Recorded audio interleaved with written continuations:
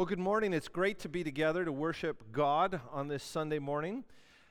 Today, we're going to be taking a look at a conversation between David and his eldest brother, Eliab. And as I mentioned a couple of weeks ago about Old Testament biblical narrative, there are aspects to the biblical narrative that we're not always that comfortable with as evangelical Christians, especially around this idea of ambiguity. Ambiguity simply means that things are not always absolutely clear. And for us in the church, we love clarity. We've been raised on Paul's epistles in the New Testament, and one thing that Paul is very careful to do is to be clear. He wants to teach the truth, he wants to be precise, and so we're raised to look for clarity and doctrinal certainty in the Scriptures. But that's just not how the Old Testament was written. And so as we're going to get into this morning's message, things are not always going to be absolutely clear. But that doesn't mean that there aren't hints and clues that will help us to interpret what is going on. At the end of the day, in order to really get into the center, the core of what's happening in Old Testament narrative, the best rule of thumb is to simply read it, enjoy reading it, have fun with it, and allow the theology to take care of itself. Before we read this morning's text, I do want to just mention that a lot of what I am going to be exploring today has come to me through one of my primary influences in understanding biblical narrative, my professor, Dr. Keith Bodner. And in particular, he wrote an article called Eliab and the Deuteronomist, which is of particular influence for this morning's message. Let's get into the text. Would you open your Bibles to 1 Samuel chapter 17? We're going to start at verse 19 and go all the way through to verse 30. 1 Samuel 17, verses 19 to 30. This is the Word of God. Now Saul and they and all the men of Israel were in the valley of Elah, fighting with the Philistines. And David rose early in the morning and left the sheep with a keeper, and took the provisions and went, as Jesse had commanded him. And he came to the encampment as the host was going out to the battle line, shouting the war cry. And Israel and the Philistines drew up for battle, army against army, and David left the things in charge of the keeper of the baggage, and ran to the ranks and went and greeted his brothers. As he talked with them, behold, the champion, the Philistine of Gath, Goliath by name, came up out of the ranks of the Philistines and spoke the same words as before. And David heard him. All the men of Israel, when they saw the man, fled from him and were very much afraid. And the men of Israel said, "Have you seen this man who has come up? Surely he has come up to defy Israel. And the king will enrich the man who kills him with great riches, and will give him his daughter and make his father's house free in Israel." And David said to the men who stood by him, "What shall be done for the man who kills this Philistine and takes away the reproach from Israel? For who is this uncircumcised Philistine, that he should defy the armies of the living God?" And the people answered him in the same way, "So shall it be done to the man who kills him." Now, Eliab, his eldest brother, heard when he spoke to the men. And Eliab's anger was kindled against David, and he said, "Why have you come down? With whom have you left those few sheep in the wilderness? I know your presumption and the evil in your heart, for you have come down to see the battle." And David said, "What have I done now? Was it not but a word?" And he turned away from him toward another and spoke in the same way. And the people answered him again as before. the Word of God. Let's pray. Heavenly Father, as we take a look at this interaction between David and Eliab, I ask that you would help us to understand, through all of the ambiguity, that you would help us to rightly interpret this passage. And more than that, that you would help us to see how it informs our understanding, not just of David, but also of you and of ourselves and of the gospel. Please speak through me, in spite of me.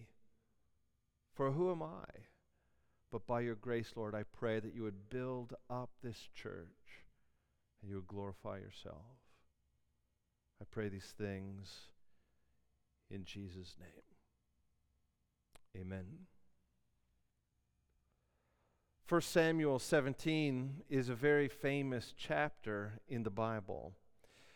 It often goes by the name David and Goliath. It's a cultural staple. You don't even have to be a part of the church or have been raised in a church to know about David and Goliath. Authors like Malcolm Gladwell have written articles and chapters and books about this chapter. And for all of its fanfare and all of its popularity, however, how many people know anything about Eliab ben Jesse? Tucked into this famous chapter is an obscure interaction between David and his eldest brother. We see it there in 1 Samuel 17, verses 28 and 29. Let's just take another quick look at it. The context is clear. David has come down. He's delivering his supplies from his father to his brothers on the front line and to the commanders of his brothers. And as he's coming down, he sees Goliath come forward and challenge Israel to send out a man. And as we've talked about in previous weeks, David is the 8th of 8 sons. His father Jesse is old. We're told in the text that he is close to death. So it's not a matter of decades, but at most years before Jesse dies and the inheritance will be handed out. And David, being the 8th of 8, stands to gain very little. And so when David hears that there is a reward from the king for the man who kills this Philistine, he is intrigued. And so he goes around and he's soliciting the men in the area to say, what will be done for the man who kills this Philistine? What will be done? What will be done? And all these groups of men tell him the reward over and over again. He is securing for himself witnesses because he has every intention of stepping out onto that battlefield to kill that Philistine and collect his reward. This is the context of Eliab's interaction with him. Eliab is watching his brother, he is hearing his brother, and it's in this context that Eliab speaks. Take a look at verse 28. Now Eliab, his eldest brother, heard when he spoke to the men, and Eliab's anger was kindled against David. And this is what he said. Why have you come down? With whom have you left those few sheep in the wilderness? I know your presumption. I know the evil of your heart. You have come down to see the battle. And David responds to him and says, why? What have I done now? Was it not but a word? So the question for us this morning is, what are we to make of this little fraternal squabble? Is this the jealous brooding of an older brother that was passed over for the future kingship? Maybe. But maybe there's just something a little bit more happening here. In order to answer these questions, we must note several things. The first thing is this, that Eliab only has two appearances in the Bible. He has this appearance here in chapter 17, verses 28 and 29. But he's been mentioned once previously in the chapter before, in chapter 16, verses 6 and 7. Therefore, we might surmise that the writer does not include Eliab to tell us something about Eliab. In fact, reason number two, or item number two that we must consider is that Eliab's only two appearances in the Bible are in the two chapters that introduce David. And we've gone over this again in previous weeks. That chapter 16 introduces David on the vertical plane, that is, David's relationship with God and God's relationship with David. And chapter 17 is the second introduction of David, which introduces David on the horizontal plane. That is, David as a man among men. And you'll notice in chapter 17 that God's not even mentioned. He doesn't feature in this chapter except on the lips of David. Therefore, we might expect, since these two chapters in which Eliab makes an appearance in each, one short cameo in each chapter, that Eliab's contribution to the narrative is to help us to better understand something about David. And this brings us to our third item that we must note is this. The Bible is entirely silent regarding Eliab's ambition or lack thereof with regard to kingship. In fact, Eliab is described very much the same way that Saul is described, as a man who is big and impressive looking. And we know about Saul that he didn't want to be king. He didn't seek out the kingship after he was appointed to the kingship. It's not something that he particularly wanted, at least at first. Therefore, it might not be prudent to assume that Eliab is jealous of David's anointing. Maybe he didn't want it.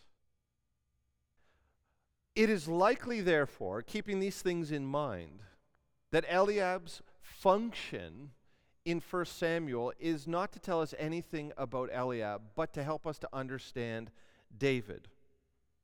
And we can come to this conclusion by learning something about the conventions of Hebrew narrative. Every character has a role to play. There are no throwaway characters.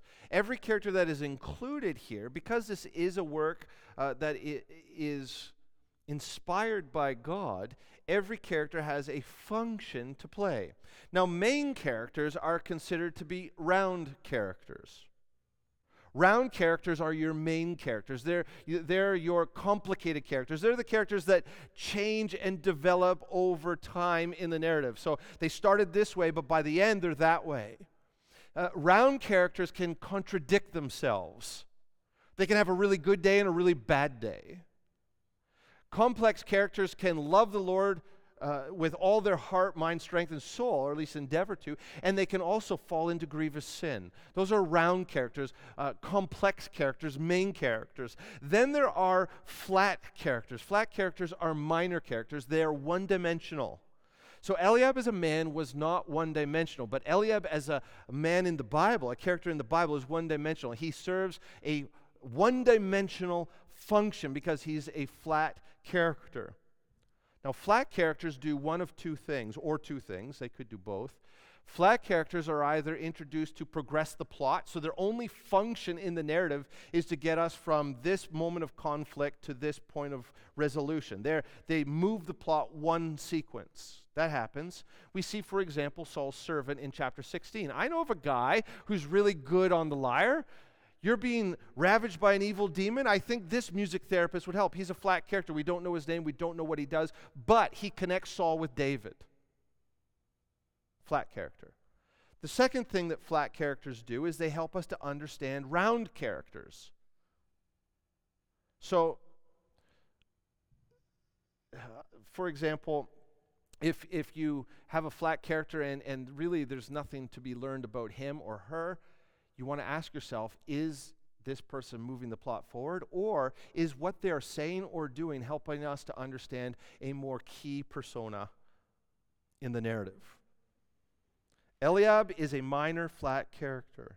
Therefore, we should expect that his function in the narrative is either to move the plot forward or to help us to understand a round character. You see where I'm going?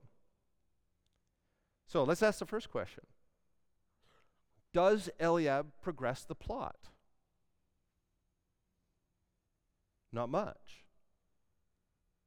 If we remove 1 Samuel 16, verses 6 and 7, and if we remove 1 Samuel 17, verses 28 and 29, the narrative, the plot itself would flow pretty much the same.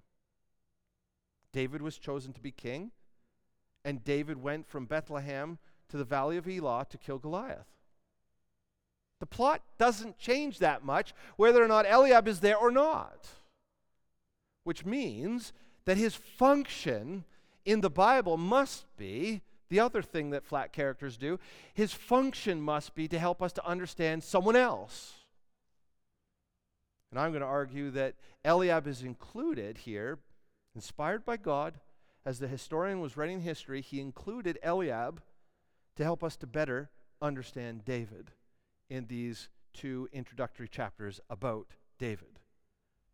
So let's take a look at Eliab's first appearance in chapter 16. Now, as I've already said, remember, chapter 16 is about David as he is vertically. That is, his relationship with God and God's relationship with him. So go back to 1 Samuel 16, verses 6 and 7. In verses 1 to 5, Samuel has been told by God to get himself to Bethlehem to find Jesse, to organize a sacrifice, invite Jesse's family to the sacrifice, and anoint one of Jesse's sons to be king. That's where we are. Verse 6. When they came, that is Jesse and his sons, Samuel looked on Eliab and thought, surely the Lord's anointed is before him. But the Lord said to Samuel, do not look on his appearance or the height of his stature, because I have rejected him.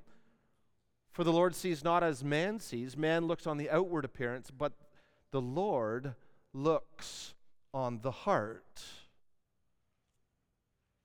Eliab, in these verses, first of all, helps us to understand Samuel, who is a round character. I'm just going to summarize this quickly because our focus is on David. But I want to point out that Eliab is doing double function in chapter 16. He's helping us to understand a little bit more about Samuel. Samuel, it seems, has been preoccupied with the external qualifications of a king. Samuel is easily persuaded by the external packaging of a man. When Samuel looked on the appearance of Eliab, he thought to himself, this must be the king. But God uses Eliab to rebuke Samuel's presumption. Now, this is really intriguing because Eliab is described, as I said, a lot like Saul. And I'm just going to crack open the door here for you. You can walk through it in your own leisure, but we're not going to go down this trail. But it begs the question. This is really the last appearance of Samuel in the narrative of which he's played such an important role. There's one other, he dies, and then he is conjured up by the witch at Endor. But this is his last really big scene.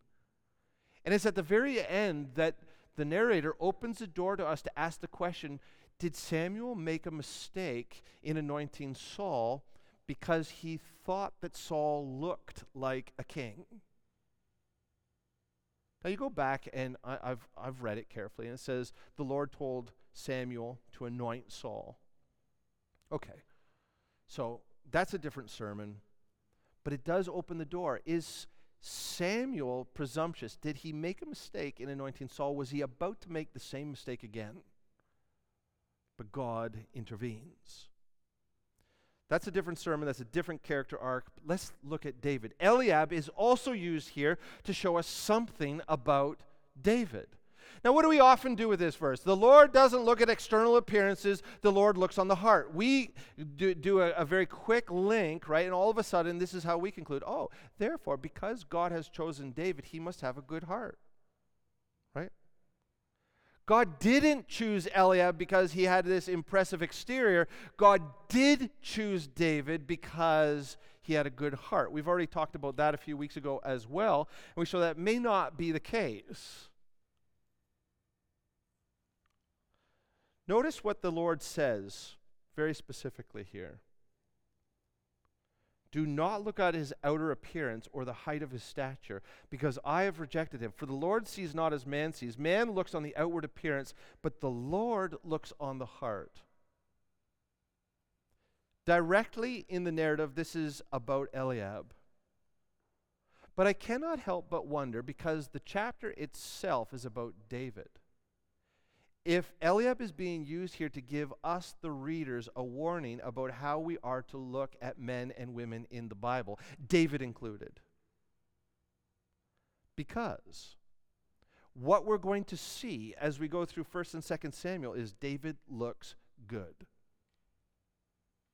And if you're not used to reading Hebrew narrative, or you don't know the conventions, you might not realize that what we get in most of 1st and 2nd Samuel are only glimpses of the external David. What's being recorded for us is what David does and what David says. Very, very infrequently do we ever get a glimpse at what's going on inside. So, might this be a warning to us in this first introductory chapter about David? Be very careful how you read and interpret the life of David. Do not be fooled by external appearances. Look at all men and women in the Bible the way the Lord looks at all men and women in the Bible and in the world. Not by external things, but internally. At the heart. This is buttressed or supported by verse 12. When David comes in verse 12, we get a description of David. And you know what the narrator does not say? And David came in and he had a good heart. No. We've just been warned, don't look at the external, look at the internal, look at the heart. And then David comes in, and we're told only about his external appearance. He's ruddy, he had beautiful eyes, and he was handsome. External. We find out later, and we'll get into this maybe next week or the week after, that he's also big. It runs in the family. Just as Eliab was big, so was David. We'll talk about that later. So here, it's very subtle, but all we can really absolutely glean from Eliab's function in chapter 16 is a divine warning to Samuel, which we ought to heed as well. Be very careful when judging a person, whether in life or in literature or in recorded history. Don't look at the outside, look at the inside. It's fascinating to me that God's quote to Samuel about Eliab in chapter 16 ends with this: the Lord looks on the heart. The heart. That's really interesting because of Eliab's second appearance in chapter 17. So if you are to circle these verses in your Bible and draw a straight line over to chapter 17, verses 28 and 29, what you'll see is in chapter 16, verse 7, the thing that we're left with is, look at the heart. Look at the heart. The Lord looks at the heart. Look at the heart. Do not be deceived by external presentation. Look at the heart. I'm just trying to make the point. Now draw a line straight over to chapter 17. It's fascinating how the writer uses Eliab here to describe David. Take a look at those verses again. Chapter 17, verses 28 and 29.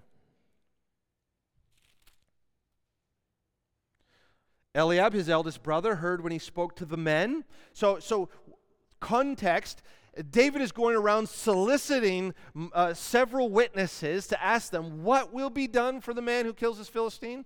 What will be done for the man who kills this Philistine? What will be done for the man who kills this Philistine? And Eliab, his eldest brother, who knows David, is watching this go down. He says, well, David is going around collecting witnesses to get confirmation of the reward.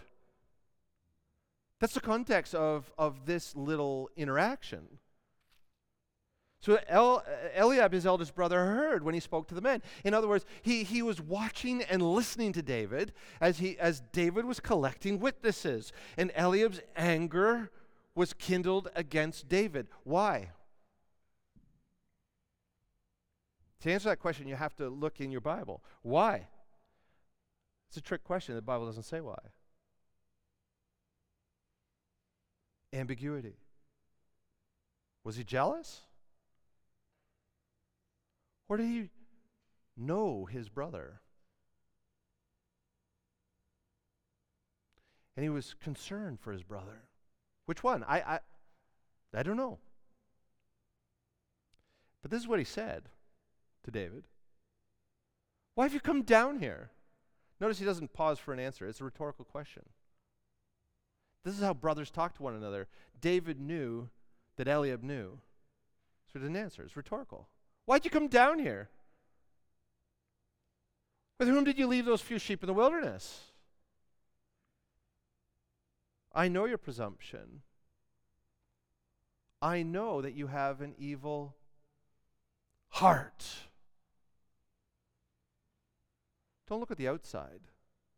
Look at the inside. Look at the heart. The Lord looks on the heart. That was Eliab's contribution in the vertical chapter that introduced David. In the horizontal chapter, Eliab's contribution is to accuse David of having a presumptuous and evil heart. What are we to make of that? Isn't David the man after God's own heart? Oh, Eliab, get over yourself.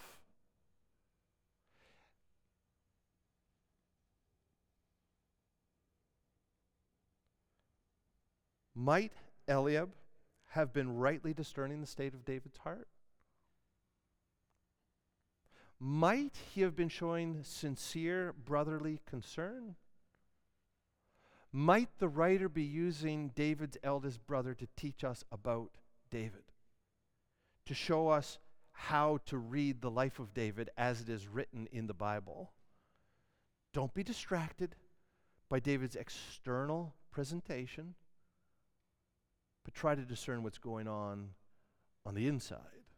Look at his heart. Let me give you 3 reasons that Eliab might have rightly discerned that David had an evil heart. Number 1, remember the function of Eliab in the narrative. Is Eliab a round character, or is Eliab a flat character? He's a flat character. What do flat characters do? They progress the plot, or they help us to understand a round character. Is David a round character or a flat character? He's a round character. The whole second half of 1 Samuel and all of 2 Samuel is all about David. He is one of the largest personas in the Bible, aside from Jesus Christ himself. If you're going to understand the gospel, if you're going to understand biblical theology, if you're going to understand salvation history, you have to wrestle with David. You have to understand David. He's the center of the Old Testament. So might it be that while God is introducing David to us, he tucks Eliab, a flat character, in to help us to understand who David is? You see, in my reading, it does very little for this chapter and for this book and for theology at all if the answer is just that Eliab was a jealous older brother. Well, big deal. Now, if Eliab was a jealous older brother and he continually tried to undermine David throughout the narrative, that would be noteworthy. And we would trace it back here and we say he's been jealous from the beginning. But he disappears from the pages of the Bible.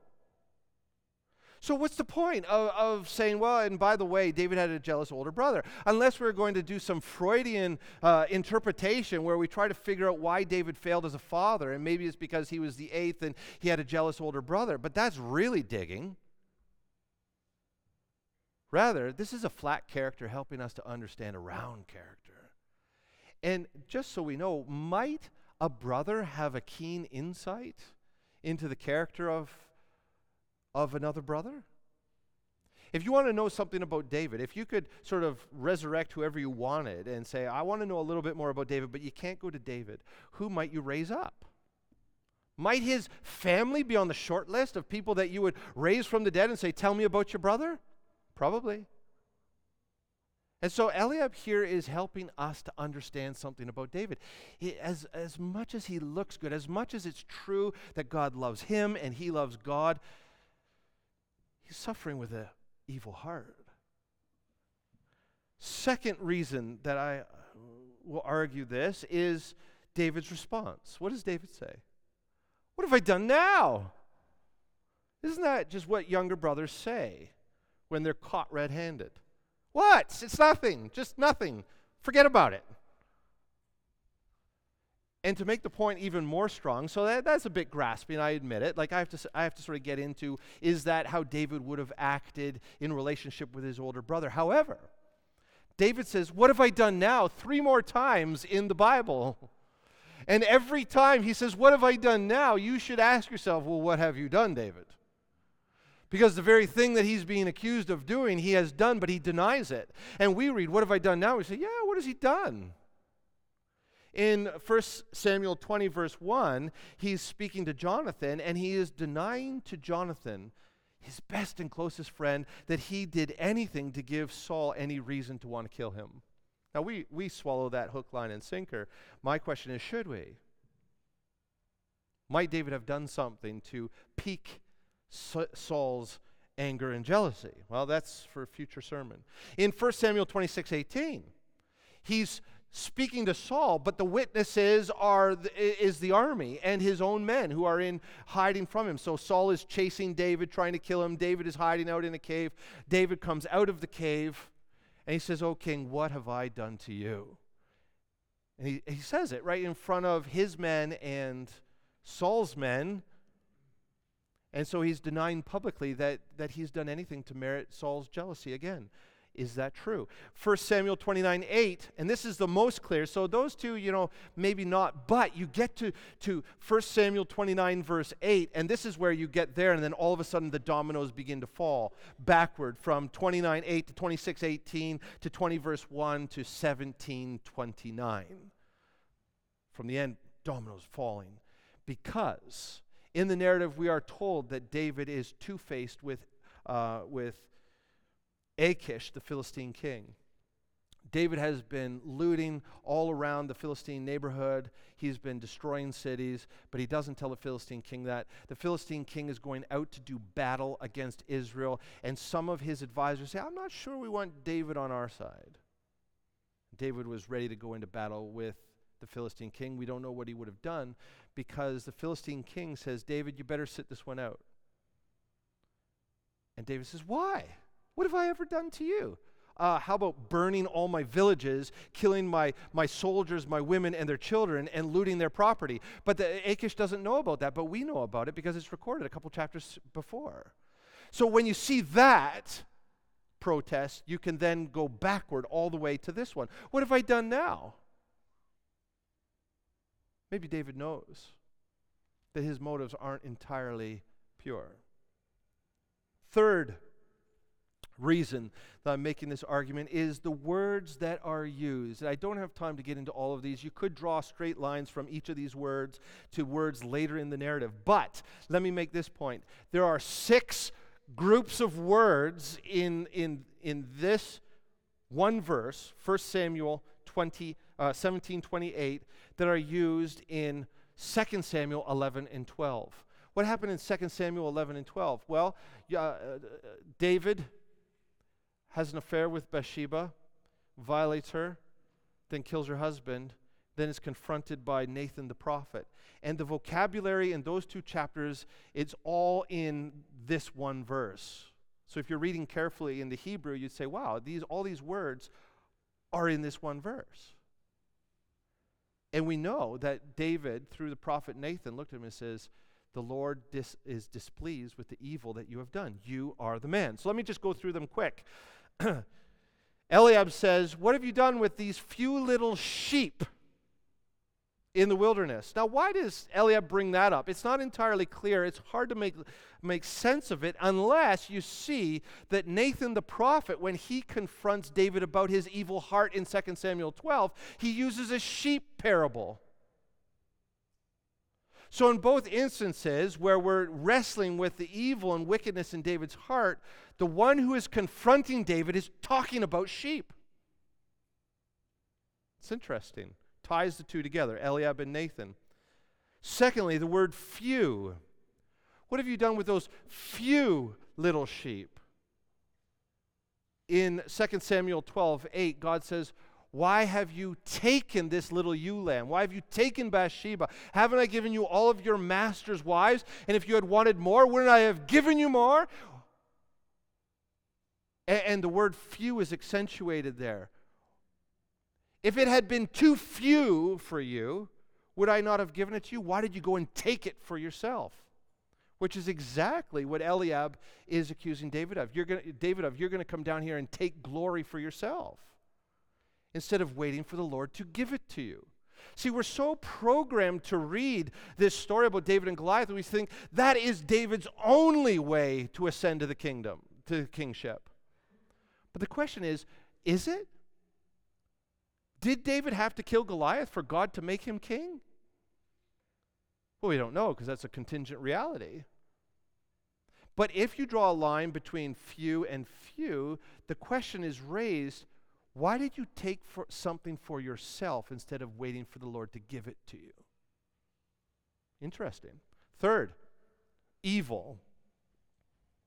I know that you have an evil heart, says Eliab. Nathan says, this evil that you have done. He says it like 3 times. 2 Samuel 12, 9-11. Fourth, I know that you have come down to see the battle. What's so wrong with coming down to see the battle? Nothing really, unless you draw a straight line over to 2 Samuel 11, verse 7. And what happened there? David was on his roof, and he saw something. He saw someone when he should have been at battle. So the word see and battle, milchama, so ra'ah is see and milchama is battle. They go together in 1 Samuel 17:28, and they also go together in 2 Samuel chapter 11. You came down to see the battle. You shouldn't be here. In 2 Samuel 11, he should have been at battle, but instead he was seeing Bathsheba.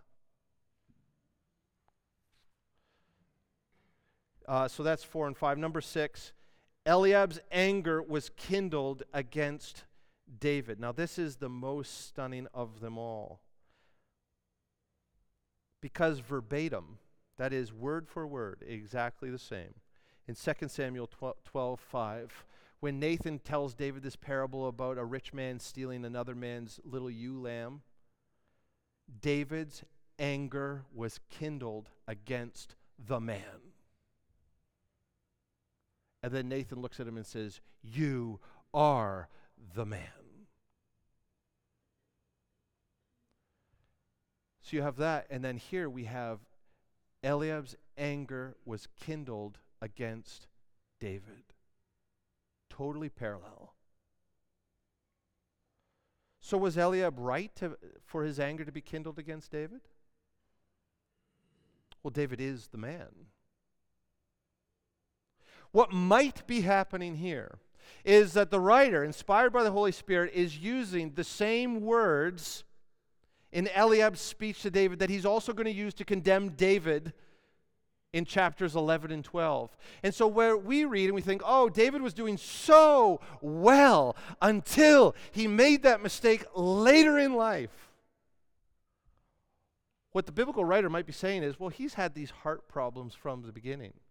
And didn't his brother warn him to be careful? It's a lot like Cain.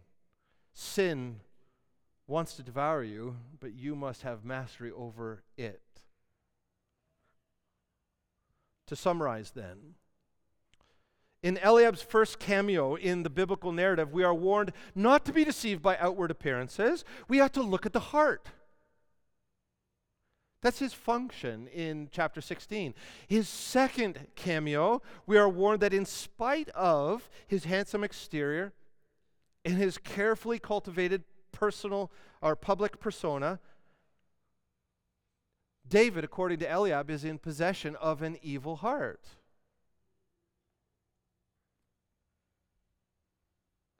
In chapter 17, what's happening is Eliab is accusing David of this. Is he right or is he wrong? Well, you have to decide that by reading the narrative. It's ambiguous.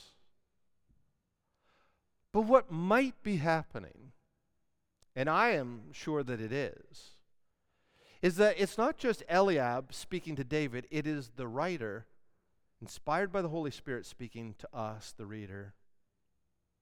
Be careful with this David guy. He's going to look really good. And I'm going to write about his life, inspired by the Holy Spirit, so that you, like all of David's contemporaries, might not be able to see the evil that lies within.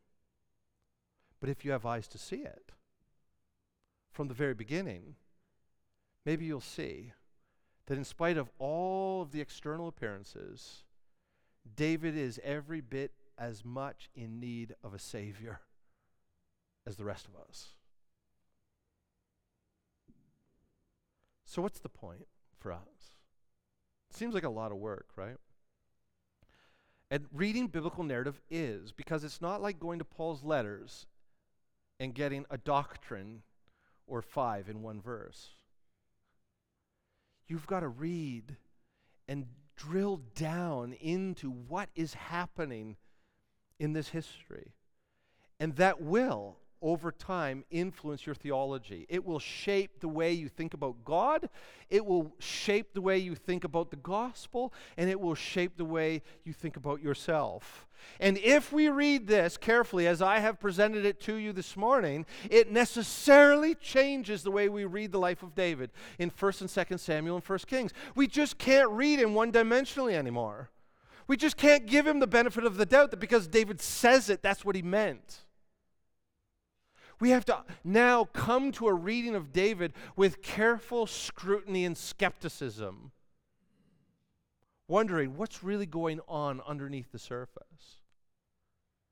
And if you do that, the Bible will come alive, but it'll also change the way you view David. And if you view David differently than just the one-dimensional pious psalmist who loves to play the harp and was a good king and walked in the ways of God and was faithful and never did anything bad until Bathsheba and Uriah, but he was forgiven for that, and so on. If you read him more as a more complex character with an evil heart, yes, he loved God, but that's not today's sermon. Yes, he had faith, but that's not today's sermon. Today's sermon is about saying, be careful about David, because he's been tainted with sin like the rest of us. Number 2, this then really hits close to home. We're all like David. We're complex, as we said last week, but we all want to cultivate a public persona, don't we? Anyone here want everyone to know the depths of the darkness that you're wrestling with in your flesh?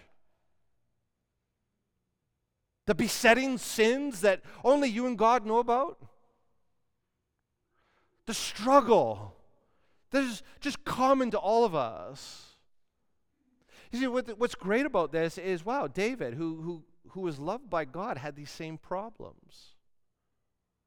And so we can, with wisdom and very carefully, begin to walk with greater authenticity in the gaze of others. Now, it doesn't mean that we're just going to have a parade of people like, let's tell me the worst thing about yourself this week. You know, there's wisdom. Find the right people. But we got to be careful, like David, because we too will try to cultivate a persona that may not be false, but it's not complete. This happens a lot on social media, I am finding out, because I just joined the social media revolution. I don't know if you've heard about Facebook, but it's something. You should join it. It's really amazing. I just joined Facebook 3 weeks ago. And I, like everyone else, am very careful what I post. Well, some people should be more careful. But the fact is, in social media is one of those places. And while you're looking at the social media portrait of other people, do not be fooled to think that that's the whole them. And that can go both ways. The Christians who are posting only good, pious things, but also the people who profess to be witches. They're not beyond the reach of God. There's also an opportunity for us to touch in on a curiosity that they have, that they're not expressing online about the gospel and the things of God. We can be more authentic in every sphere of our life with wisdom. And finally, and this is my last word on the topic, if we read David this way, what we find out is that the Old Testament is all about grace. David is the middle of the Old Testament, the center, the heart of the Old Testament. And he had an evil heart. So at the heart of the Old Testament is an evil heart. But God loved him, and God used him in amazing ways. So if there's grace like that available for David, you better believe there's grace available like that for us. For the Son of David has come, and he carried all of our sin in his body as he dragged that cross, bleeding, sweating, falling, to the top of Golgotha. And when we nailed the Son of David to the cross, we were nailing our evil hearts to that cross. So that, according to Paul in Romans 6, verses 17 and 8, we can be made obedient from the heart. No longer slaves to sin and wickedness and evil, but made new, circumcised. We're new creatures. Our heart has been renewed, made clean, made pure, and it beats now with spiritual blood. So though we wrestle with wickedness in our flesh, we could be made obedient from the heart. So if that grace was available for an Old Testament saint like David, how much more now that the Son of David has come and purchased our pardon and carried our sin in his body on the cross, buried it in the ground, and risen to eternal life. He died for our sins, and he has been raised for our life. And so we, though we can relate to David, can also go beyond that experience to walk in newness of life. No longer ravaged by an evil heart, though we wrestle with wickedness and evil sin tendencies in our flesh, but desiring the true things of God. Let's pray.